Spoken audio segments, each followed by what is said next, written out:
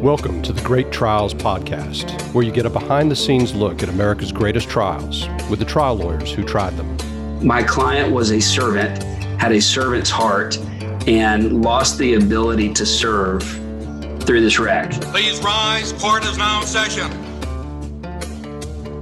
All right. Welcome to the Great Trials Podcast. This is Steve Lowry with Yvonne Godfrey. Yvonne, how are you doing on this Friday afternoon? I'm good. You know, I like to wrap up a Friday with something fun like this. And I guess we've got double the fun today, Steve. Yes. Double the fun, double the guests, double the cases. So yeah, it's going to be a good show. Yeah. Double the prep work. Just kidding. Right. Just kidding. Exactly. We split it up. Yeah, I don't know. I don't have a clue what Andy's case is about. Right. Yeah, exactly. Well, go ahead. You want to go ahead, Yvonne, and tell them who we're going to have on the show today? Yeah. I gave it away a little bit. So we've got Andy Conn, our law partner, on the show today. And so we'll get to him in a second. We also have Drew Gilliland on the show. Drew, who is also my neighbor, I think. We've got to talk about this later. So I don't want our many listeners to know exactly where you live, Drew, but I want to talk about it. If you put out your address on here, I mean, you're going to have people stalkers all the time. But Drew, I doubt that. Thank you so much for being on the show today. We've got Drew Gilliland. He is a senior trial attorney at Nick Schneider Law Firm, LLC. You can look him up at schneiderlawfirm.com. That's SCHNYDER lawfirm.com. Drew, I have heard so much about you through former guest on the show, Drew Ashby, friend of the pod. And he has such nice things to say about you. So thank you so much for joining us today. Well, thank you for having me on. I love your podcast. I've listened to it, all the episodes. I think it's great what you all are doing. And I'm just honored to be a part of it. Well, thank you. We appreciate you being here. Let me just tell our listeners a little bit about you if they don't already know you. Drew went to Emory Law School, and then he started his legal career as a felony prosecutor down in Florida.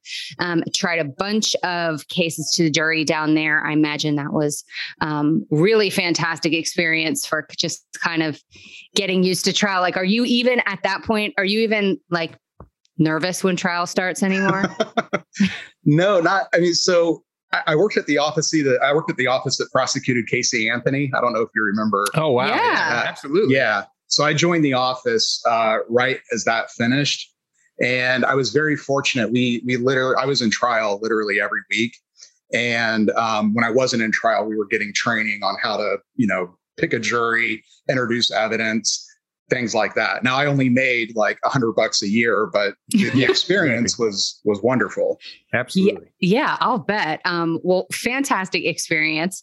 And then after that, Drew got more experience on the dark side. He worked on the defense side for Fortune 500 companies, defending them in personal injury lawsuits. And after seeing that sort of things, he came over, he saw the light, or maybe he saw the light the whole time and just got some of the secrets and strategies. And he's since come over to the plaintiff side. He worked at basically the biggest law firm in the country, biggest personal injury law firm in the country, and also boutique firms. So he's had experience kind of all over the place. And we're going to get more into the case that Drew's here to talk about with us today. But if you just look at the results that he's gotten recently, I don't know if you would describe this as your specialty, Drew, but I would. What really stuck out to me was these cases where you've gotten really good settlements and verdicts. And it seems like a lot of them have problems on the damages side. That you've either got somebody who waited a while for treatment or got a big gap in treatment. Yes.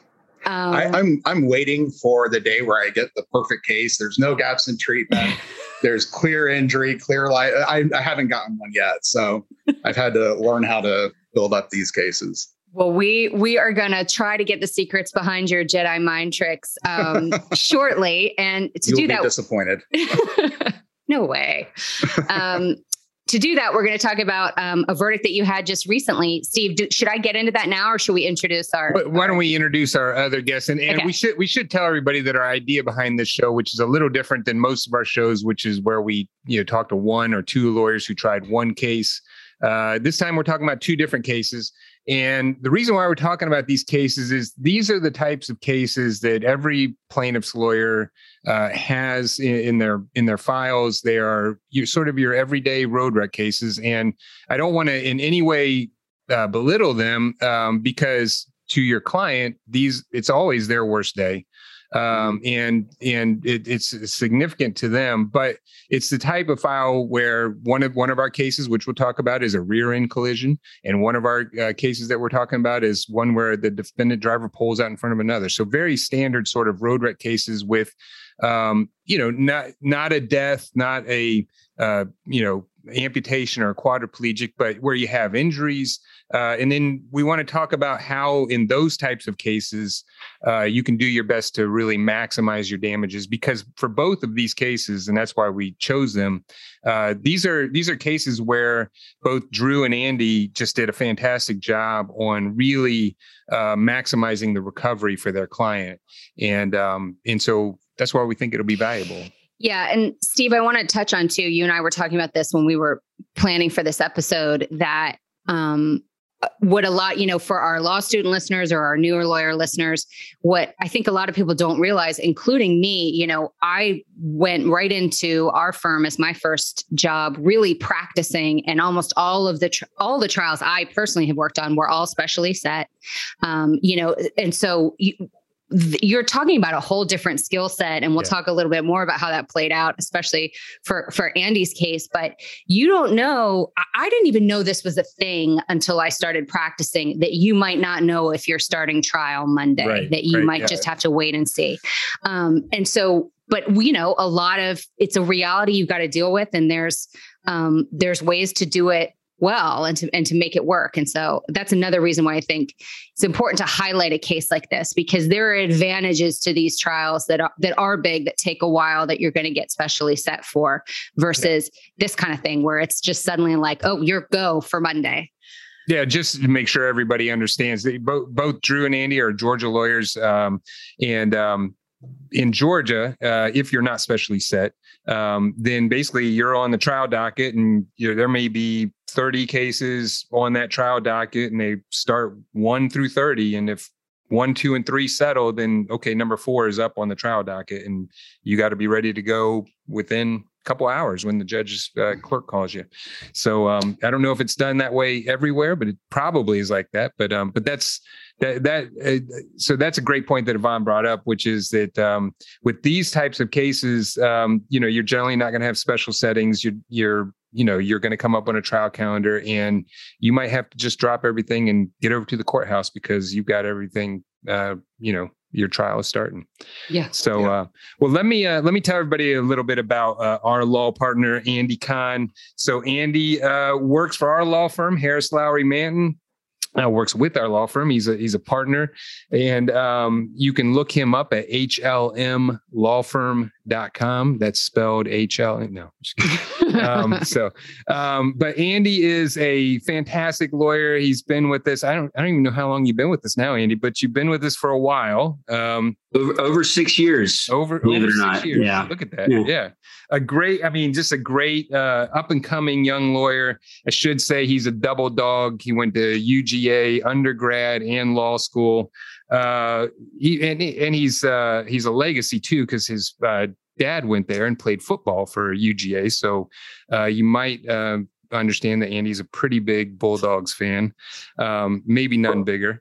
Steve, my mom would probably be mad if she listened to this and you didn't mention her too. She was a Georgette as well. So nice. She was a baton twirler in the band for Georgia. Yeah. So you definitely have red and black in the veins. So, Andy has been a rising star super lawyer for the past 5 years, every year consecutively. He's very involved in leadership positions throughout Georgia. It was the education chair for the Georgia trial lawyers, and just did a tremendous job on putting together a lot of seminars and traveling all over the state. And that is it's not an easy job. It's a thankless job. And Andy did a fantastic job of that. And he's on the board of the Georgia trial lawyers. and has been part of the GTLA LEAD program. I know we've talked about that before on the podcast. So just a great lawyer that we're happy to have on and to talk about this case that he tried just last month. So it's both of these verdicts are very recent. Drew's case was in April of this year. Andy's case was in May of this year. So these are both fresh cases and fresh verdicts. So anyway, I thought my verdict was impressive, and then Andy goes around and gets over $1 million. Right. Exactly. Well, fortunately for me, Drew, we had what was the phantom liability defense in my case. They never accepted liability and never explained why they never accepted liability. You actually had I think a defense in your case. So I'd actually say that's more impressive. I will also say, and I'm looking forward to talking to you about this, Drew, but I mean, you had one of the issues that is always hard for these cases, which is not a ton in medical bills. I think it was around 20,000. And a lot of that was chiropractic. Yep. And those can be very tough cases. But I have to mention that I saw in your closing that you pointed out how I guess your chiropractor witness had said, well, doctors kill 180,000 people a year and chiropractors don't kill any. Wasn't that great? That was his first time testifying. Right. That was one. I just love that line. And I actually, awesome. What's funny is reading the trial transcript, you don't see like what the reaction was, but jurors like actually gasped when he said that, and they all their eyes just went really wide. Right. So it had an impact. Yeah, exactly. Well, very good. Well, Yvonne, you want to start with Drew's case, and then I'll give the rundown of Andy's case. Yeah. I mean, we've already sort of talked about it a little bit, so I think y'all know what to expect. But the case is Tyron Allison versus Sharon Sorrell, and it was in Douglas County.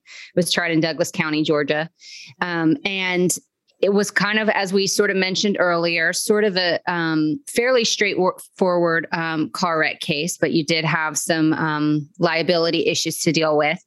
In July 2018, Drew's client was driving on Georgia 61 in Douglas County, and the defendant driver was approaching a stop sign on, I thought it was so interesting that this road was called Ledbetter Road, because I have seriously only seen that word one place, and it's in the Pearl Jam song. Is Ledbetter?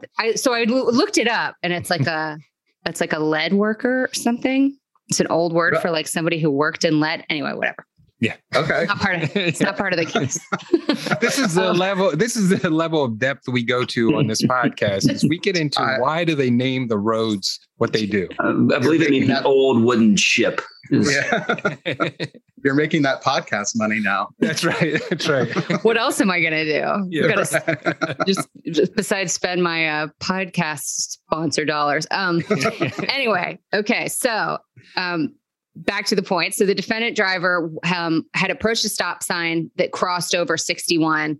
And, according to the defendant, stop looked both ways, but in any event, pulled out in traffic in front of the plaintiff who was traveling on 61. So the plaintiff hits the defendant's vehicle, but that's because the defendant pulled in front of the plaintiff. But some of the defenses in the case were that this was a sort of a limited sight distance where this crossing was, and that the plaintiff was driving too fast over the speed limit of 35 miles an hour. And so it was really the plaintiff's fault that he couldn't avoid the defendant.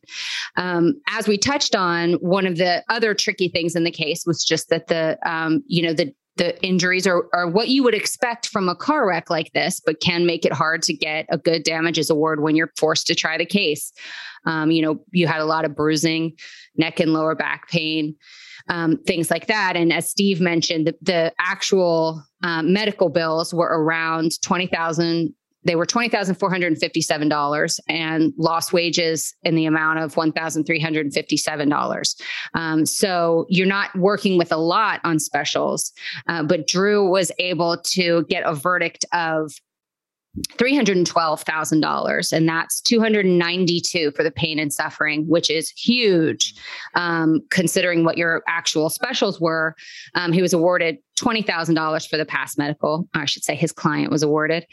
So that was a total of $312,000. His client was found 30% at fault, which in Georgia, that's okay. You just reduce the verdict by that amount. So that amount was reduced. That 30% was taken out. That was, but tremendous result. That's a win. So after that, it's what, 218,400. You got it. Okay. You know the facts better than me. And one thing we'll talk about some more is that not only that, but they sent in many states are like this, but they sent an offer of settlement for, if I remember right, like $35,000. Right. And so we'll now be able to, and maybe you've already done this, I don't know, but move for their attorney's fees and costs for exceeding their offer of settlement. Yes. So that will significantly increase the recovery. We hope so. Yeah. All states appealing now, though. So right, exactly. All right. Well, let's talk about Andy's case. The name of Andy's case that he tried in Cobb County State Court, was it? Yes, Cobb County State Court, was Wilson versus Evans. And this is Anthony and Margaret Wilson versus the estate of Stephanie Evans, which also adds a wrinkle that we'll add, that Miss Evans did not die as a result of the collision at all, but she did die while the litigation was pending, so that by the time the case went to trial, there's no defendant there. It's just their estate. But in any event, Mr. and Mrs. Wilson were driving on Holly Springs Road. They were at the intersection of the of Post Oak. Well, now I can't read my own writing, but it's Post Oak Road or something like that. But they stopped for a red light, and I think there was some dispute here. Although we'll talk about this more. That by the time the case came to trial, only Andy was, or Andy's side, the plaintiffs were putting on evidence, but that they had stopped for a red light in traffic, and that the defendant driver, Miss Evans, was distracted maybe by looking in the rear seat for at her child, or if her child was behind, and basically just ran into the back of the Wilson's vehicle, and then somehow Mr. Wilson was checking on his wife to see if she was okay, and then they get rear-ended again. So somehow they were rear-ended twice in there, and basically. Andy tried this case. The injuries were mainly to Mr. Wilson. He was the more significantly injured of them. And I'll let Andy talk a little bit about his client. But his client was an accomplished tennis player, was 76 years old. So that's retired, not working. So there's no lost wages claim, had a neck injury, and got a cervical disc arthroplasty at the C3-4 and C5-6, and had about $73,000 in medical bills. And Andy tried this case last month, and the total verdict for this, which includes the loss of consortium for Margaret Wilson, was $900,000 for Tony Wilson and $325,000 for the loss of consortium claim for Stephanie Wilson, for a total verdict of $1,225,000, which is just a tremendous verdict for, especially for the case. And not bad for a guy who was wearing probably a pretty wrinkled suit by the end of there. Yes. It's funny, actually. I told my paralegal this joke before I did it in closing, because I never know when I'm going too far. But when I got up to start my close, because I didn't expect the trial to last this long, I was reusing clothing. And so the first thing I told the jury in close was that I was wearing dirty underwear. So they actually got a kick out of that. Relatable. Right. Just I mean, not to me. I wouldn't turned do around that, or inside out, or yeah, right. Nope, just old fashioned dirty underwear. Right, exactly. So Andy was a victim of one of those things where he was sort of already in town, wasn't really sure if the case was going to go. It did, and then it went on a lot longer than he thought. So he was kind of stuck with the clothes that he had. Steve actually mentioned that I was the education chair for GTLA. Our biggest and last event under my co-chair time was the Thursday and Friday before this trial that started on Monday. And so I was already in Atlanta, fortunately, but that meant I was staying in Atlanta, from Savannah, where I live. Yeah. Oh, we should also mention that his trial finally ends and we have firm photos the next day. And so he still has to wear those clothes for the firm photos. I felt bad for you guys standing next to me. Yeah. Well, if you notice the photo, Andy, I'm all the way on the other side. Right, yeah. Did you notice how no one ate lunch that was sitting near you? Right, exactly. You were sitting next to me, I think, Yvonne. So. Yeah. Yvonne, you know that the practice of law since the pandemic has started has completely changed. Completely changed. A lot more pajamas involved for me. Yes. A lot more working from the computer. Yes. And only getting dressed from the waist up. But you know who has helped that change and that transition immensely in our practice and can help everybody else in theirs is Legal Technology Services. That's right. I mean, being good at doing things virtually, at doing things through Zoom, through video conference, online, it's more important now than ever. I'll say Zoom or WebEx or whatever you use now. Legal Technology Services has completely changed how they do things in order to get you organized, looking good. Our depositions, our hearings, our mediations have all changed. And a big part of that is because we do them all virtually and we're doing them with the help of Legal Technology Services. So they get our exhibits in order, and you call up the exhibits by number, they'll highlight them, they'll enlarge them, they'll do whatever they want. And it actually flows really well. I do have to say, I think my depositions are more organized now than they were before the pandemic, because I used to just walk in with like a giant box of documents and then I'd pull out the documents and go through them. And now I'm much more organized because of Legal Technology Services. Yeah. And I mean, LTS, I'm going to call them LTS because we're on a first name basis. My favorite thing about them is that we work with them a lot. Their staff is really highly trained and you can always count on them to represent you well, whether they're doing your trial technology when we have in-person trials one day, or if they're handling your depositions or they're doing settlement videos, other kinds of videos documenting stuff for you. You can always count on them to conduct themselves well. Clients like them, judges like them, courts like them, lawyers like them. Yeah, the one thing that I have to say is when we're in trial, while I think we do pretty good in front of juries and hopefully they like us, they always like our trial techs, whether it's Bob, Taylor, Quentin, David, Liz, just any one of the people over there. They're all fantastic. And of course, Melanie, who runs the ship over there. But they do more than just exhibits. They do day in the life videos, they do settlement documentaries, they do demonstratives, and everything they do is just excellent. And you can look them up at ltsatlanta.com. And I can say that if you call them and tell them that you heard about them on the Great Trials podcast, then you get 10% off of your first service. So look them up at ltsatlanta.com. And I do want to say, even though they're based in Georgia, they do work nationwide. And I know they've done trials all over the country. But look them up at ltsatlanta.com. Where I really wanted to talk about in these cases was the damages, but I do want to hit with Drew quickly about the liability issue because you had a person that pulled out in front of your client. There was a bit of a hill. I looked at the pictures, and then they claimed your client was speeding, but I couldn't tell if they really put any evidence of speeding other than maybe what their own client testified to. But talk about how you handled some of the liability aspects of your case and the fact that they were claiming your client was driving too fast. Yeah, sure. So this was kind of weird. On Georgia 61, the speed limit is 55, but as you approach this intersection, there's a warning sign, and the speed it says 35 miles an hour.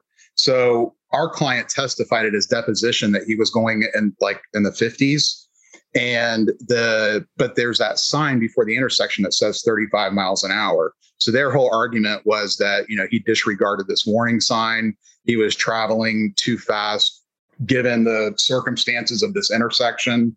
And so that's what their argument was, that if he had been going 35 miles an hour, this wreck never would have happened.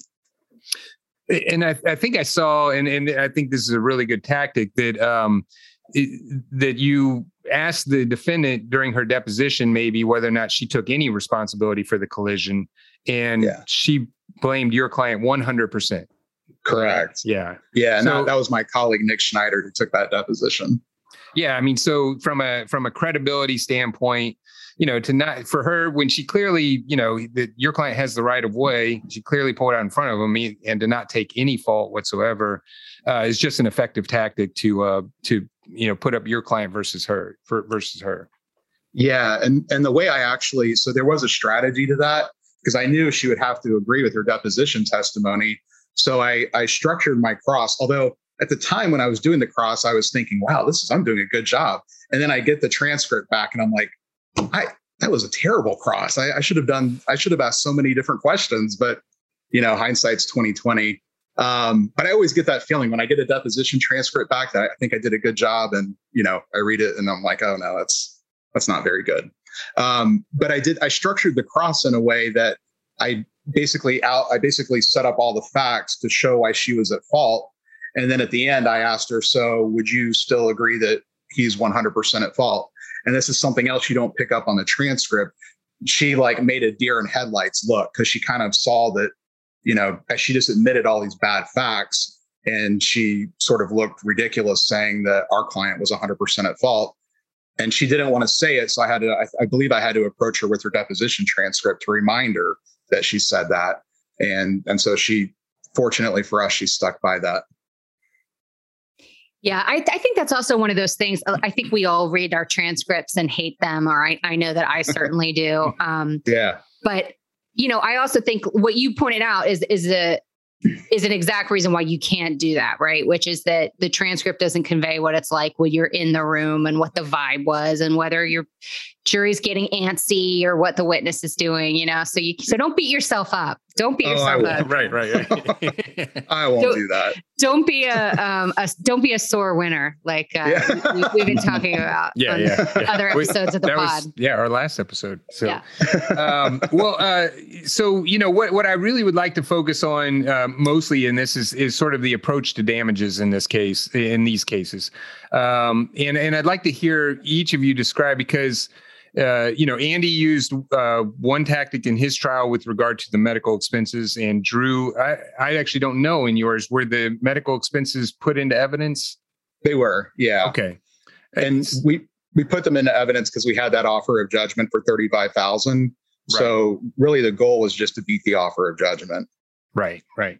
Well, Andy, why don't you start with, sort of how you approach this case, and maybe even, because I did not do your client justice on talking about what kind of guy he was. Right. So maybe give a little bit of background about your client, Tony Wilson, and then about how you decided to approach the damages in this case.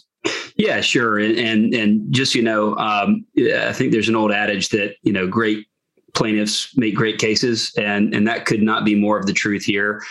Tony and Margaret both were just fantastic people. I got to know them really well. Obviously, we litigated this case for 4 years, partly due to COVID, but also because they just weren't evaluating this case where they needed to be.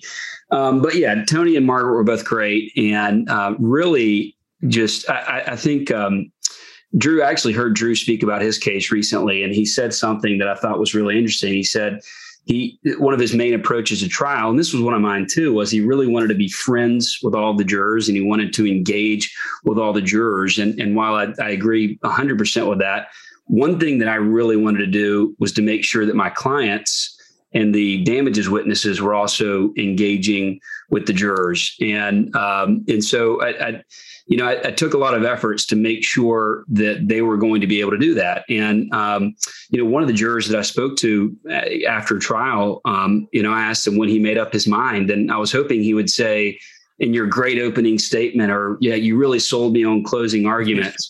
He said it was after your client testified.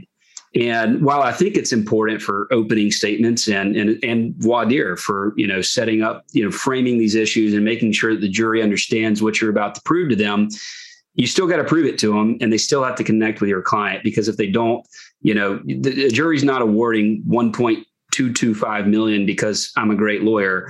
They loved my clients, and they did a really great job connecting. And I think the jury they were able to understand things that, going in, like you mentioned, 73 grand in medical bills. We didn't introduce those.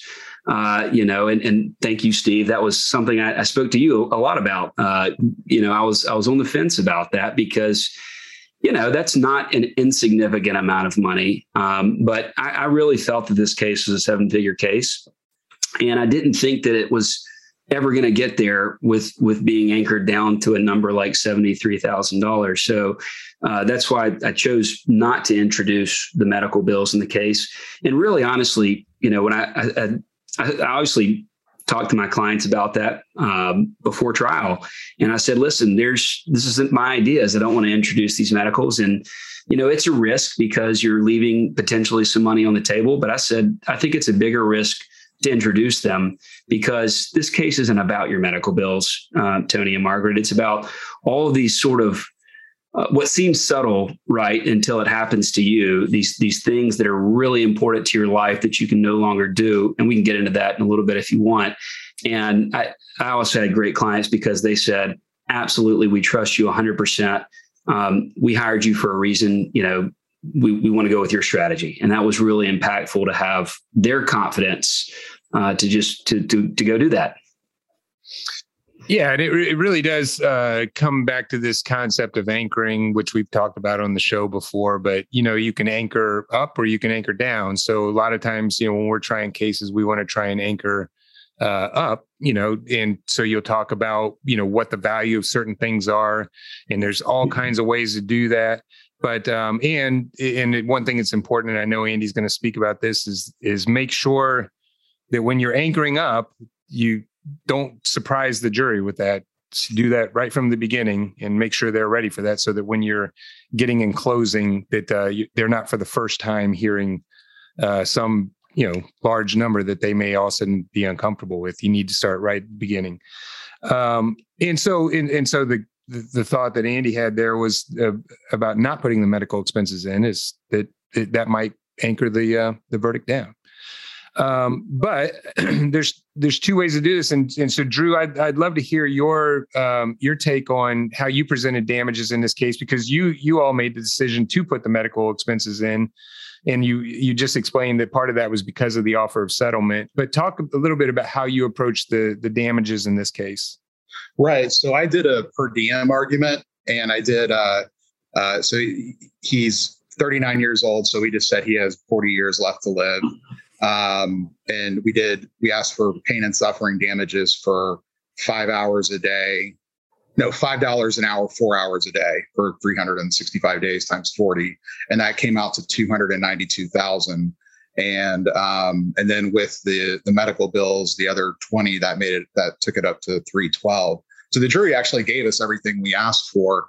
And I think, to Andy's point, that we had a really great client. He was just a very likable guy. I was a little concerned because the defendant was a very small lady. She was like maybe 5 feet in heels, and she was just really small. Our guy, he played football, he boxed, he was a big guy, and so I was a little worried that, like, well, the defendant wasn't injured, but our guy was, and she's so much smaller. Of course, he took the brunt of the impact, but he was just a really nice guy, and I think the jury saw that. But he went right back to work after the wreck. He has 3 kids; they're all on honor roll, and some people just don't have the luxury of going to doctor appointment after a doctor appointment. You just have to buck it up and deal with the pain, and so that's the message that we try to convey about him, is that he's a working guy. He doesn't have the option to go to a doctor whenever he wants. And you shouldn't hold that against him. I mean, if anything, he should be rewarded for that. It seems like, I'm sorry, I don't mean to interrupt you, Drew. No, go.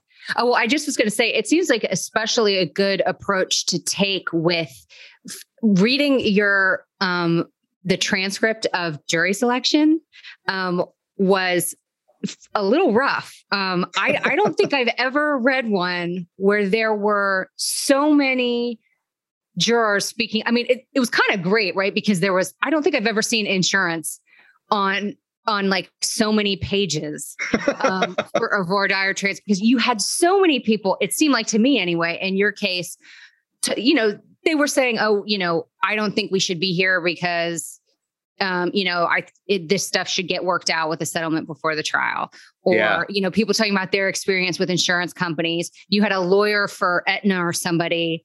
I mean, how is that? I mean, reading it, I was like, wow, this is kind of a lot of stuff that's been thrown out there to this jury about insurance, but I wasn't sure how you felt, especially with your experience. Yeah. So I try to get it out there. I mean, my goal in jury selection is to try to be, look, I'll be perfectly honest. I don't know how to pick a jury. Okay. I don't know. I'll be honest about that. I don't know how. The only thing I know how to do is to connect with the jury. So that's my only goal. I just want to connect with them. And I just want them to know that, like, I try to keep it lighthearted. Like I always start my jury selection with, so who here, was excited when they got their jury summons? Raise your hand. And it's stupid. It's not funny, but people laugh. And so, I'm just trying to keep it lighthearted. Did anybody raise their hand? Did someone actually did. Yeah. Yeah. And I think she actually made it as a juror. So I was making dreams come true that day. That's right. But so I think I eventually, I try to go right to the heart of it, that, look, I mean, this is a personal injury case, that, and I try to treat them with respect. I'm like, look, we all live in the real world here. He's going to get money if we get a favorable verdict. Who here thinks that he might have an incentive, or somebody might have an incentive to exaggerate? And I think that's what kind of led into all the insurance questions. And there were quite a few people there that either worked in insurance or knew somebody that worked in insurance. And so they all had the stories about, them hiring investigators to follow people and, catching people who are pretending to be injured. And so all that stuff came out in jury selection. And I think I ended up using some of that in closing, because I said, look, if they thought our client was faking, they would have hired an investigator. They didn't bring one in. So that's great. I mean, that's a great way to use that to advantage, because, again, I think it's right. It can be a good thing for them to be thinking about insurance and where the money comes from, especially since it's not like you did that, right? They're the ones who immediately jumped to that. But it also seemed like, you did have so many people talking about frivolous lawsuits or the investigative thing, that it seemed like a really good strategy for you to, it was a very reasonable ask in what you asked for, especially with pain and suffering, and very reasonable why it could almost work to your advantage in some ways that his medical bills weren't higher, right? Because he had to get back to life. Yeah. I think it's interesting. I had a similar experience during voir dire, Drew. I had an insurance adjuster who, when you look up insurance adjuster in the dictionary, this guy's picture's in there. I mean, truly is the most insurance adjusty person I've ever seen. And I asked, you kind of get scared you don't want to go too far, because he might say some things that are bad, because he's obviously going to be disfavorable. But I kind of leaned into it. I wish I'd have done it more. But one of the things that he said that, was, I asked him the most valuable claim he had ever seen. And he said it was $1 million. And I said, oh, really? What type of case? And it was this like terrible death case of like a 25-year-old. And it just made the rest of the jury pool, I think, really reacted in a negative way towards him. So at that point, anything he says seems unreasonable. So I tried to lean into some of those things that maybe a juror might think is unreasonable at times if they don't have much context, but he actually, I think, helped a lot, get the rest of the jury pool kind of on my side in a way. That's great. I like that. I'm going to steal that from you. So, Andy, along those lines, I know you in your talk a little bit about your jury selection when you were sort of getting the jury ready for what kind of numbers you might ask for and what their reaction was. And then I guess, what was his reaction to that? Do you remember him answering that question? So first of all, and thank you, Steve, actually, before I tried this case, for challenging me. And you really helped me believe that this case was seven figures in our talks about it, because it was. And the jury obviously ultimately decided that. But so I anchored my verdict at $1.5 million. And at the time, I really had no idea what I was going to ask for. I knew that I wasn't, I knew I was going to ask for something, that started with $1 million, somewhere in that range. And so, when I asked the question, and we had a great judge too, Judge Bruton in Cobb County State, who let us try our case. Some judges won't let you get into that. I think it's absolutely, you should be able to understand certain biases. So I asked the question, who here, no matter what the circumstances, no matter what the evidence, that could not return a verdict for at or more than $1.5 million. And that's the number I used. I probably said $1.5 million 30 to 35 times. There was a juror, actually. The insurance adjuster didn't raise his hand on that one, interestingly enough, even though the best case he'd ever seen was this terrible wrongful death case that was only worth $1 million, but he didn't raise his hand. So I didn't really get an opportunity to work it up for a cause strike. But there was a little old lady that did raise her hand, and there was probably three people that raised their hand, but the little lady, no matter what, I gave her certain hypotheticals and what if this happened and what if that, and she just said, no, it's just too much money. And I said, that's fair. And thank you for your honesty. And the other two that raised their hands, one of them came around and said, okay, maybe under some circumstances I could. And then the third guy, I think, didn't understand my question initially. And he was like, oh, yeah, I think $5 million is way too little. And so that was kind of funny. We got the little lady actually struck for cause on that question. Yeah. But yeah, that was very important. I did that. I anchored it at 1.5 in jury selection. And then in opening, I said it would be in the millions of dollars. Again, I really just didn't know what it was going to be until I heard the evidence myself, and ultimately asked for even more than that. So Yvonne, the internet is getting more and more crowded, especially ever since the pandemic, and it's getting harder and harder to get noticed online. And you can have all the great verdicts in the world, but if nobody knows about them, then they're not going to come and hire your law firm. So you need to find a company like Digital Law Marketing. That's right. It turns out that what you put on the internet is no good if people can't find it. And Steve, we've talked about this, but now that I finally know what SEO is, which is search engine optimization, it's really important that your firm's site is maximizing the hits that it's going to get. And something that Digital Law Marketing is doing that's really cool right now is they're offering free SEO audits for law firm campaigns. So that's something our listeners should take advantage of.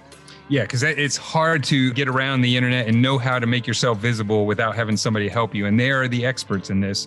And not only will they help you design your website if you need to, they'll do your content marketing, they'll do your search engine optimization, as Yvonne just said, they'll do your pay-per-click marketing, social media marketing, and they also will offer full management on Google's new local service ads, which we just learned about and are trying to get into, but it's another way that you can put yourself out there and get people to know who you are.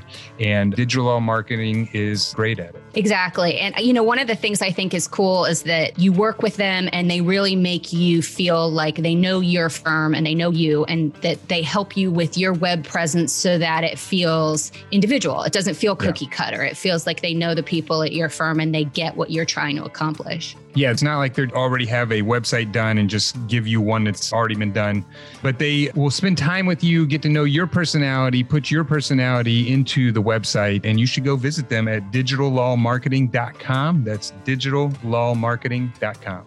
Tell them we sent you. Drew, one thing you said was that I think you asked for $5 an hour for 4 to 5 hours a day for your client, and I'm just wondering how you came up to that, and then also, this is a two-part question. Also on that, I also heard you talk earlier. I saw you talk earlier about how you made a decision not to ask for past pain and suffering. So talk about those two things, how you came up with that number, and then the decision not to ask for past pain and suffering. Yeah, well, I've never been asked a two-part question before, Steve, That's right. so thank you. Yeah, so that was just an on-the-fly decision about not asking for past pain and suffering. And I really, the only thing I was thinking, because originally I was going to ask for over 800,000, but I talked to my colleagues and they encouraged me not to do that, which is probably the right call. I also got to know the bailiff, and he said I wouldn't ask for more than 3. But I asked for 312. So yeah, he was wrong. But yeah, so what was the question again? Yes, it was a 2-part question. So no, yeah. The other part was that how you came up with $5 an hour for 4 to 5 hours a day. And I should add to that I think I also saw you say, like, your client, he was sort of it's like he was a big guy, like you said, and he had never described his pain as being more than like a 4 or 5 on a scale of 10. Yeah. So we use all that. I got that because he basically said that he experiences pain every day for a few hours. It varied day to day, but I just figured, 4 hours a day, that's less than that's like half a work day. So that sounds reasonable. And then the $5 an hour is less than minimum wage. But honestly, what I did is I had a calculator and I was trying to figure out what would put me in the 300 range. Right. Okay. Right. Just being honest, that's what I did. And so that's how I justified it though. And I had a board of the pain and suffering, jury charge, and how you have the 11 categories. Yeah. And so what I did is I just said, look, this is the only thing we're asking for: future pain and suffering. I kind of played it off like, look, the past is what it is. Let's just worry about the future. But here, we're not asking for damages on, shock of impact. But then I would talk about how he did experience that. So like, of course he had he was shocked by the impact. His car went airborne. He ended up in a ditch. But I'm not asking for any money on that. And then I go through all 11 categories talking about how we have evidence to support asking for damages for all those categories, but we're not asking for it because we want to be reasonable. And so my goal is really, I just wanted the number to sound reasonable to the jury. And that was it. And then the issue with your client only describing his pain as a 4 or 5, which can be both an obstacle and a benefit, because on the one hand, he's not describing his pain as being, a 10. Yeah. But I would think that maybe that makes him a lot more credible with the jury, that he's not trying to over exaggerate his symptoms. But just talk about how you dealt with that issue. Yeah, so we leaned into that, and I really hammered that on closing, that, look, if he was malingering or if he was exaggerating, he would be saying 10 out of 10 pain, nothing helps, nothing's getting better. He's up here crying and wailing about how unfair the world is. He's not doing that. He's just being honest. And so that we just leaned into it. Yeah. Right. So Andy, talk a little bit about, in your case, the one thing I wanted to make sure that we talked about on here is that your client was 76 years old. Yeah, 76 at the time of the wreck, 82 at the time of trial. Right. So talk about how you built the damages for him. The jury awarded $900,000. I think I can't remember if you put it into evidence, but I think if you went to the annuity and mortality table that Georgia has, he had a little bit more than 5 years of life expectancy left. Yeah, it was 5.92, and I really struggled with that. And at first, even when we were adding it as a potential trial exhibit, I did it and told my paralegal we probably won't use it because I didn't anticipate using it. But the night before closing, or I guess not the night before, 2 nights before, when I decided to introduce it into evidence, because I did want to use it in my closing, it was because I wanted to at least give the jury some number to be able to multiply with. And actually that's what they ended up doing. I wish it would have been more years on his life, obviously, but yeah. So my probably, and you've heard this story before, Steve, but the night before trial began, I was at this hotel in Marietta, Georgia, in Cobb County, and I was having dinner at the bar and having a glass of wine. And Cobb is usually a very white conservative venue. It's changing a bit, but certainly that still was the case on my jury of which ended up being 10 white people, 9 men. But a woman from San Antonio, Texas, was just happened to sit next to me, white woman, Catholic woman. Got to talking with her a little bit. She, told me of some of her conservative views. And I said, can I basically try my case to you right now? And that's exactly what I did. And, I definitely knew the case, right? I prepared, I knew the facts. I knew a lot about my clients. I'd spent a lot of time with them and understanding what really made them tick. I spent a lot of time, again, I talked about some of those subtle things, the subtle aspects that they're only subtle when you're taking them for granted, but when you lose them, they're not so subtle anymore.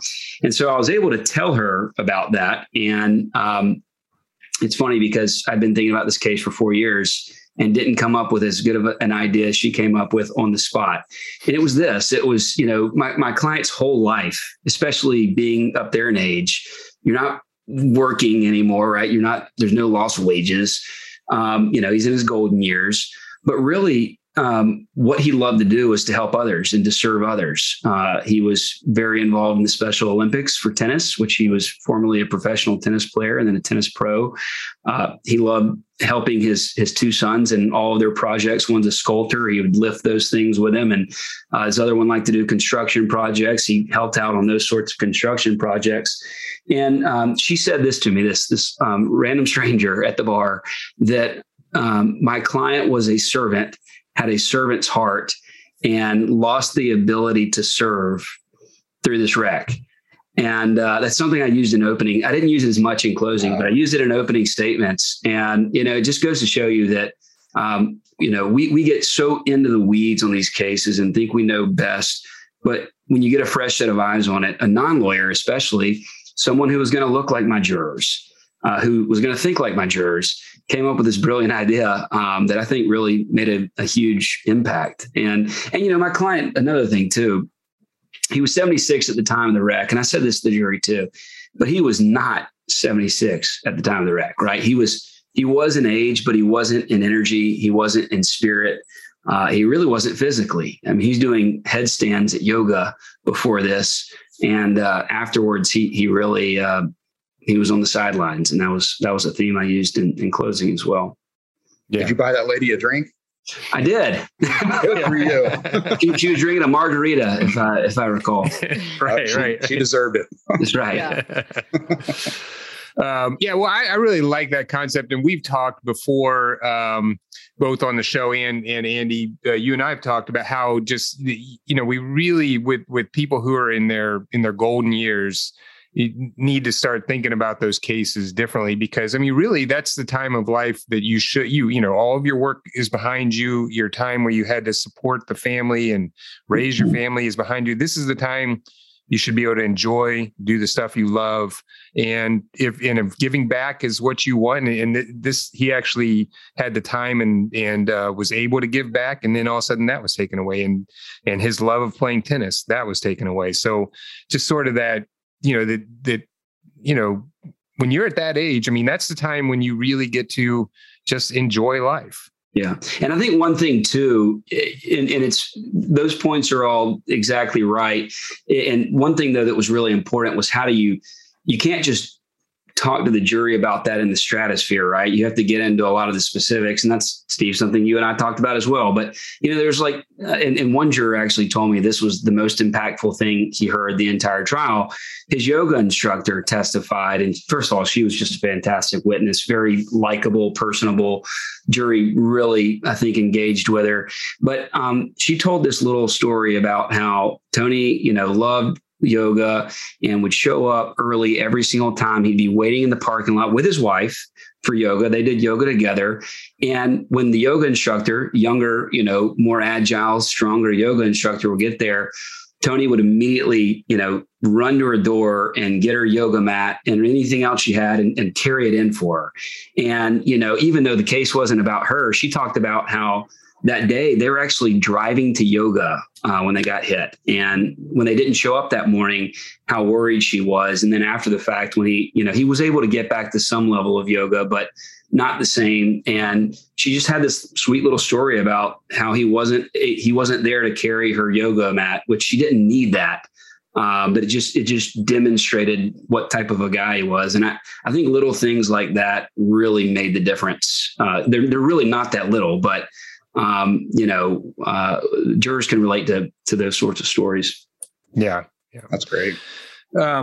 Well, another issue that I think both of you dealt with, and correct me if I'm wrong, but the defenses of your case. So in Georgia, if the defense doesn't put up any evidence, then they can attempt to steal. So I should explain. Normally, the plaintiff gets to go give the first part of the close, then the defendant goes, and then the plaintiff gets to give the last part of the close, the rebuttal. But if the defendant doesn't put in any evidence, and there's some other requirements there, then they can then try and argue to take the first and last part of the close. And correct me if I'm wrong, but I think that was at least attempted in both of your cases, or at least thought about in both of your cases. Am I right about that, Drew? They ended up entering evidence. What Andy did was really cool. I can't wait for the audience to hear about that. That was amazing. But they did enter evidence. However, I did get to use that against the defense somewhat. I mean, because at the end they said, well, he said, the plaintiff didn't introduce any of the chiropractic records. Why do you think that is? So when I got up to do the rebuttal, I basically said, well, I'll confess. It was a lawyer trick. I didn't introduce the chiropractor records because I wanted him to do it, so I would get to close last. And I was just upfront with the jury about it. So I don't know what impression that made, but. Yeah, well, I was just wondering that because I saw that in your close. That's why I thought maybe it was an issue because they since they put in they put the chiropractic records in themselves. You did. Yeah. Okay. Now they also called the defendant to testify, but I just kind of had to make a comment about the defense attorney. I get it. Well, and so Andy, talk about in your case, and I guess we should talk about two things, because normally when this happens, they'll admit liability, or at least the primary elements of liability, and then may dispute on damages or something like that. They didn't do that in your case, and I know that you think that had a big impact in your case. But then also talk about how you prevented them from taking your closing argument, or taking the first and last close. Yeah, so they never accepted liability. I still have not heard the reasoning behind that. They just simply stated that they were not going to accept liability. And one of the slides I put up in my closing, it was actually, I think the second slide after the picture of my clients was, "Your Honor, we have no witnesses," which was the quote of the defense attorneys, obviously, when they did not put up any evidence in the case.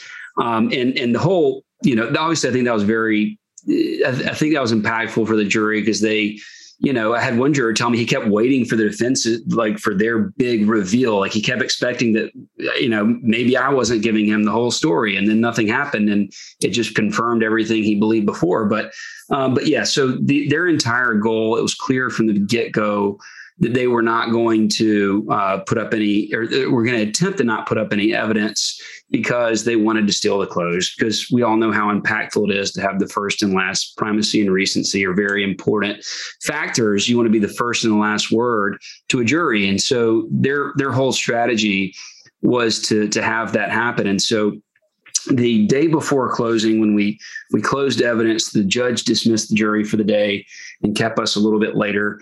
And he asked both sides, he said, "Well, about how long do you think you have for closing arguments?" And I had anticipated this. I'd written a brief the night before, but I said, "Well, Your Honor, my first close, I have about 15 minutes, and my second, I have about 20. And they were all up in arms. They jumped up and they said, "Whoa, wait, what are you talking about? We get to go first and last. We didn't introduce any evidence." And the judge says, "Mr. Conn?" And I said, "Judge, I haven't heard a motion.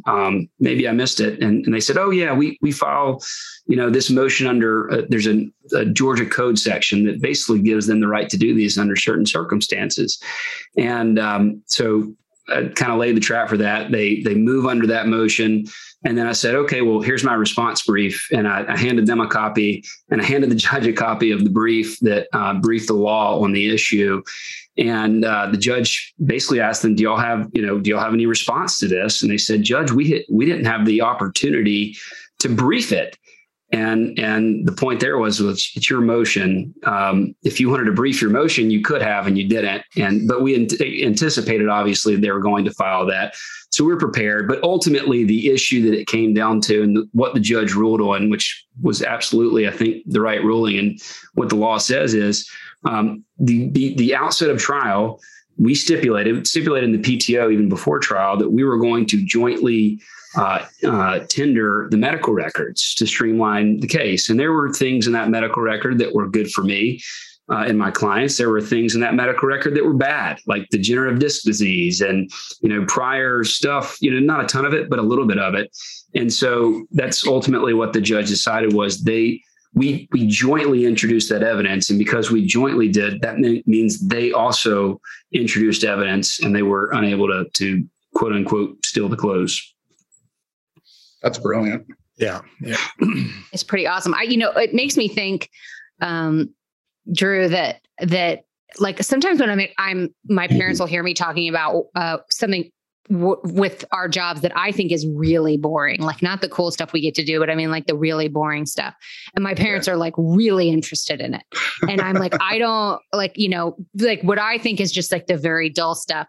But I wonder along those same lines, like how many of your jurors, I don't know if you got to talk to them, enjoyed that sort of gotcha moment that you had where you were like, well, actually, I didn't introduce that because that you were prepared for it, those kind of strategy moments. Andy's wasn't in front of the jury, but in terms of stealing the clothes, but that sort of, I think they really like that stuff, the stuff that we're just doing to get to what we want to get to, which is, giving the clothes or making sure that the evidence gets in or whatever it is. But yeah, I think they really like those glimpses just as much as everything else. That's a good question. I mean, so after the trial, some of the jurors stayed behind and talked to us, and they all, and by the way, I tried that case with my colleague, Paul Ardila. And if any of your audience is into martial arts, he's ranked 3rd in the world in jiu-jitsu. I always give him grief because he's ranked number 3 and not number 1. Right. But only number 3. I don't think I would give number 3 any grief because I'd be worried that he would jiu-jitsu me. It might also be because he has a day job, and the other 2 are just like full-time, jiu-jitsu fighters. Yeah. Actually, I'm ranked 2nd. I just had it. So he it's so unfair. I mean, he's very smart. He went to Notre Dame Law School, and he looks like Superman. I mean, you go to his Instagram profile, Paul Ardila, you'll look him up. He looks like Superman. So the jurors probably stay behind just to like get a closer look at him and to talk to him. But they did thank me for that comment that I said, and they also thanked me for trying to keep it light. But they did like that. They actually brought that up after the trial. Yeah, So I mean, think I feel like a lot of times when you talk to the jury after, I know some of the trials I've been in, and I really want to hear, what they thought about the substance of the case, but a lot of times they want to know about, like the tech that you were running behind the scenes, or how you had the deposition, if somebody said something different from their deposition, how you had that stuff ready, those small sort of strategy things. I think are way more entertaining for them than we think about sometimes. I actually have a good example of that too. At a certain point, and the jurors all, I think, agreed with this, the defense counsel in the case just really weren't very good stewards of their time. I was putting up damages witnesses for 15 minutes and they were crossing them for 30 or 45 minutes. But at one point, the defense attorney just kept asking the same question over and over and over and over again. And usually at trial, you don't do the asked and answered objection because it really it doesn't have much of an effect. But, I was really getting frustrated just because honestly, I was ready to go home for the day. And these questions weren't helping him at all. And usually you just let him do that. But finally, I got up and I was probably a little bit animated with it. And I said, Judge, asked and answered for the 7th time, or, how long are we going to be here with this? And the judge overruled my objection. And I said, thank you, Your Honor. And I sat down and didn't really think much of it. And then when I talked to some jurors afterwards, one of them said, I was frustrated. And the fact that you were frustrated, I could feel that about it. And so it was almost like we were on the same team in a way. And I wish I could say I did that as this great trial strategy, but it just happened to be a thing that one of the jurors liked, that I had no intention of that being some, great strategy whatsoever. Andy, when did you come up with the phrase that they weren't good stewards of their time? That was a very delicate way of putting wasting time.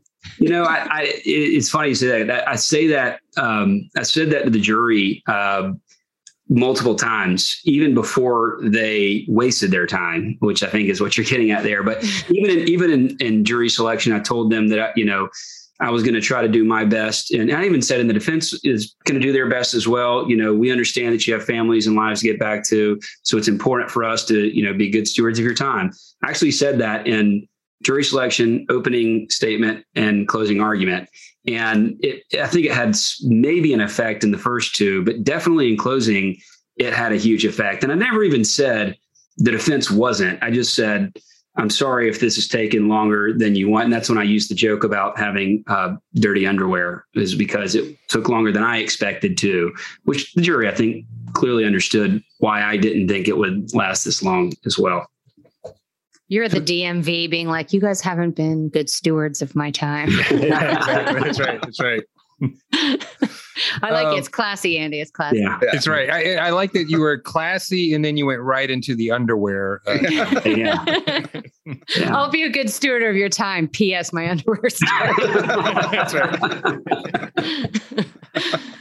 I did want to give you both a chance to talk about just sort of some of the witnesses that you used in order to build your damages in the case. We've talked before about before and after witnesses. And so, Drew, let's start with you. How did you really bring home, what your client had been through and, painting the picture of, his experience and how he had changed? Yeah, so we actually didn't have any before and after witnesses. We wanted to call his daughter, who was, I think, 17 at the time, but she was in the middle of finals and he wouldn't let us call her. And I just thought that just showed what kind of person he was. So one thing I did though, is that I'll probably, do again. The defendant had a prior car wreck and she got chiropractic treatment. And that's all our client got was chiropractic treatment. And that's always, a difficult thing to bring to a jury. But so I did ask her, I said, so, I understand you got injured and about a month after your injury, you went to a chiropractor. And she said, yeah. And I said, so you don't hold it against our client for going to a chiropractor a week after the wreck, do you? And she said, no. And I said, and you wouldn't hold it against him for seeing a chiropractor for a few months, would you? And she said, no. So I wanted to use the defendant to help, establish that chiropractic care isn't, barbaric or just fake medicine. Because if the defendant did it, then, it should be good enough for the plaintiff. Yeah. I mean, that's actually a great use of the defendant, because although in your case, you had the fact that she was going to blame your client 100%, but I mean, just, get her to agree with the things you can, and it actually bolsters your damages. And then so you did call the chiropractor though to the stand. Is that right? That's correct. Yeah. And he did phenomenal. It was his first time testifying. Paul did the direct of the plaintiff and he did a great job. He actually choked up at one point and you could tell it wasn't, he's not faking. I mean, he's really been through a lot. So, but the chiropractor got to know him and talked about how he was having trouble participating in sports with his children as a result of the wreck. So he was kind of a before and after witness for us.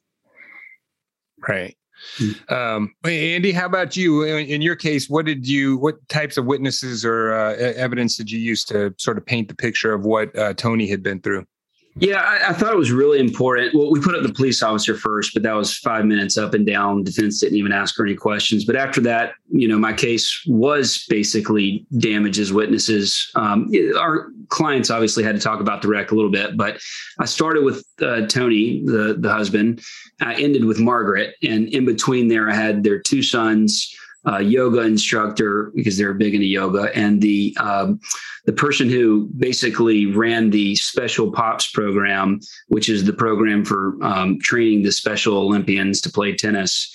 And I'll say one good thing I did, one bad thing I did. Right. So I thought that the order of witnesses went really well. And obviously one juror said that after my client went first, he was already, cheering for us, basically. Not, he obviously could have his mind changed, but I think it would have been very difficult to have that. One thing that, and Steve, you're probably going to get on to me for this, but the first son did such a great job with his story, and I felt the jury really did a good job engaging with him. By the time the second son was ready to go, and I put him up just before the wife, and when it was his time to go, I really felt that I didn't want to put him on the stand, not because he wasn't going to be good and he wasn't a nice guy and didn't know about his parents' loss, but I felt like we already had that, and again, I didn't want to waste the jury's time. But he was the only witness, and they're obviously sequestered, so they don't get to watch trial. He was the only witness that was there every single day. And now here we are Wednesday afternoon.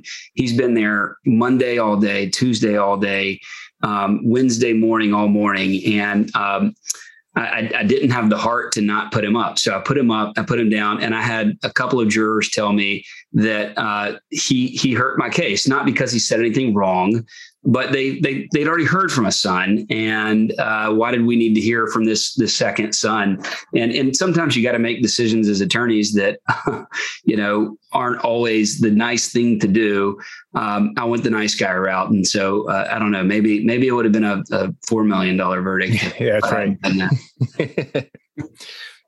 Well, and you talked about how great the clients are, but talk a little bit about how Margaret did, because I know you thought she did exceptional on the stand. She was just one of the most, she was just so great in so many different ways. I mean, she's just a great person to begin with. And so that made it really easy, more so than anyone else. She really, really engaged with the jury. And I put the what do you call it? The pulpit or whatever that I'm at. And I put it right next to the jury. So she had to be looking back at them the whole time. And it's funny. You talk about, like earlier, the woman from San Antonio giving me a good idea. I mean, we had a loss of consortium claim in this case, and that is not an easy thing to talk about with people in their 70s and 80s. And while we all know that that's more than, the intimate aspect, she asked me before trial how we were going to address that. And, I'm thinking, oh God, Margaret, usually the way I do it is I say, you've lost, some physical intimacy, and we kind of just talk about it and then move on to the other aspects of your relationship that are important. And she said this before trial. She said, well, can I pose a different idea? And I said, of course you can. And she said, well, our relationship, the physical ended when this wreck occurred. And, as terrible as that is, it actually made us learn to love each other in a different way. And so the emotional intimacy that we have is actually much better today than it was before the wreck. And it was this way to really hammer home that, yeah, they never had the physical. But, and she was actually saying that their lives improved in a way, right? Which you think, kind of doesn't work to your favor for a jury verdict, but it was just so eloquent, and it was so true, right? It was 100% the truth. And then, the sweet little lady, the other thing she did so well, and this has nothing to do with me. was on cross-examination. She was kind of feisty, which I'd never seen that side of her before. And all of the jurors that I spoke to really just got mad at the defense attorney for trying to beat her up. And but she didn't let him. Even his questions weren't always the best, but she really pushed back on some things, and she was terrific. Yeah. That's always a fine line to walk with. And not that I feel bad for our counterparts on the defense side, but it is always hard to cross-examine a injured or the spouse of an injured plaintiff. But sometimes it can backfire big time. Right. I mean, so guys, this has been just a great talk, especially on, like I said at the beginning, on cases that most lawyers have, in their office, and really doing just a fantastic job at maximizing damages. Drew, let me start with you on the Allison versus Sorrell case. Is there anything that you want to make sure that our listeners know that we haven't had a chance to talk about? Yeah, sure. How much time do I have? Hours. It's Right. It's a podcast. Good. There is no hard stop. So literally, I can't stress this enough. I did not want to try this case. I really didn't. And fortunately, Nick Schneider basically took me to the courthouse kicking and screaming. Everyone has this case in their inventory. It was a chiropractic only case. He stopped treatment in 2018, no treatment until the date of trial. On paper, it's just a really tough case, and there was no MRI. But what I learned is that the orthopedic tests that you always see in the medical records, those can be really important. And we actually had the chiropractor talk about how those orthopedic, he didn't need an MRI because the orthopedic test, he had 3 positive orthopedic tests that showed he had a disc herniation and nerve root impingement. And so the only purpose the MRI would have served is just to run up medical bills. It wouldn't have changed his treatment. So we used the orthopedic test as a substitute for an MRI. And we actually use, I like medical illustrations. So we used a medical illustration of a disc herniation. And he talked to the jury about that. So if you don't have an MRI, don't worry, or don't worry too much. I always recommend having an MRI. It's hard to argue with that. But you can still, and I wouldn't have believed this before, but you can still get a good verdict on a chiro only case with no MRIs. And I never would have thought that before. So for whatever that's worth, just don't be afraid to try the case. Yeah. And I was afraid. So right. no judgment. And it still turned out great. Yeah. But I really do like the way you just hit the chiropractic care head on, and just embraced it. And then of course the way you cross-examine the defendant and get her to agree that chiropractic care is a good thing and necessary. Yeah. And we also had one other thing we did that it didn't help us in this case. My colleague, Rebecca Ray, she's phenomenal with technology, and she helped us with the visual presentation. But we have a lot of young folks that work in our office. And so we would send them the names of the jurors during jury selection, and they would do social media searches. Nothing unethical. They didn't try to make friends with anyone. They just wanted to flag to see if there was anybody in the jury pool that, we needed to know about. Fortunately, they didn't find anything too damning, but that's another option if you have people at your office and you can't, if the case doesn't warrant a jury consultant, then, use your staff to help. Yeah, I have to say, so actually some of our paralegals have talked about this in seminars, but the paralegals at our firm are really good at finding information about jurors on social media, and it's a sort of a scramble. If we can get the pool ahead of time, then we'll have everybody, searching, getting as much information. Then after we have our jury, we continue to do that. But yeah, they're much better than I would ever be. So that can be incredibly valuable. So that's a good tip for during trials. Make sure. Oh, and I do want to say Judge Fortner was amazing, and Douglas County State Court, he did a great job. Great. So Andy, so in the Wilson versus Evans case, I'll ask you the same question I just asked Drew. Is there anything you want to make sure that our listeners know about that we haven't talked about yet? Well, it's funny, Drew, I couldn't agree more. I all but begged, and both of our cases, by the way, were all state, not paying claims, but I all but begged them to take a demand in the case because, frankly, we have some fairly large, more catastrophic injury cases in our firm. But, I wanted to do a good job, and I thought that they deserved to get this settlement. But at the end of the day, once they basically weren't making a reasonable offer, it kind of motivated me to go make them pay for it. And my clients were really motivated to do that too. And it wasn't about the money for them either. But I think the one thing that I learned, if there's nothing else I learned about this trial, and this would be the one thing, is we're in a really special time, I think, as trial attorneys, because as terrible as COVID was and is and has been, it's taught us, it's taught jurors what loss is like.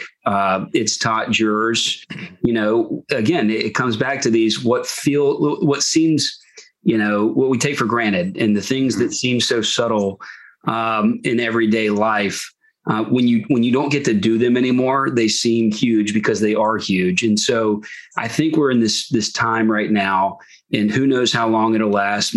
Hopefully it lasts forever, but I don't think it will, where jurors really understand, pretty intimately these finer aspects of life. And so my case and my clients who had, they were unable to return to many of these things. I don't think that a jury returns this verdict in 2019. And so I think I'm lucky in a way that the case didn't get to trial quickly. And I think this can really be used across the board in every case that we have. Yeah. Well, it's certainly, when you talk about injury and, maybe somebody stuck at home and how much you miss out on because you can't get out as much. That's what a lot of people have been doing for the past couple of years. So it really makes you realize how much you've missed out on, just getting outside. Yep. Yeah. Well, pretty insightful, Andy, for a guy in dirty underwear. Insightful. And he makes great comments, like a good steward of time. No wonder he got a multi-million-dollar verdict. Exactly. I'm over here. Many leather-bound books. Right. Smells of rich mahogany. Yeah. Well, let me remind everybody who we've been talking to and what we've been talking about. I'll start with Drew Gilliland, who is the senior trial attorney at Nick Schneider Law Firm, and you can look up Drew at SchneiderLawFirm.com. That's SCHNYDER lawfirm.com. And the case that we've been talking about is Allison versus Sorrell. And it was a $312,000 verdict, which we hope to hear that's going to be even more, because he's got an offer of a settlement that wasn't paid. And so he's going to have a chance once he gets past the appeal to go for attorney's fees and costs. So we wish him the best of luck there. And then we've been talking, of course, to Andy Conn, a partner at Harris Lowry Manton. And you can look up Andy at HLMlawfirm.com. And his case that we've been talking about is Wilson versus Evans. And that was a $1,225,000 verdict in Cobb County. So, Drew, Andy, good to have you on, and thank you so much. Ladies and gentlemen of the jury, have you reached a verdict? Thank you for listening to the Great Trials Podcast. You can visit us online at greattrialspodcast.com. We realize in the show that sometimes we use terminology that not everybody would be familiar with, or that we haven't always explained every part of the jury trial process. So we've done two special shows, one on legal terminology, and Yvonne, that's going to be hopefully not that boring. We've included a number of people in that so that we can make that more entertaining. and a show on the jury trial process. And we've also put links to those episodes on our greattrialspodcast.com, as well as a glossary of the legal terminology on the website. Yeah, so check those out.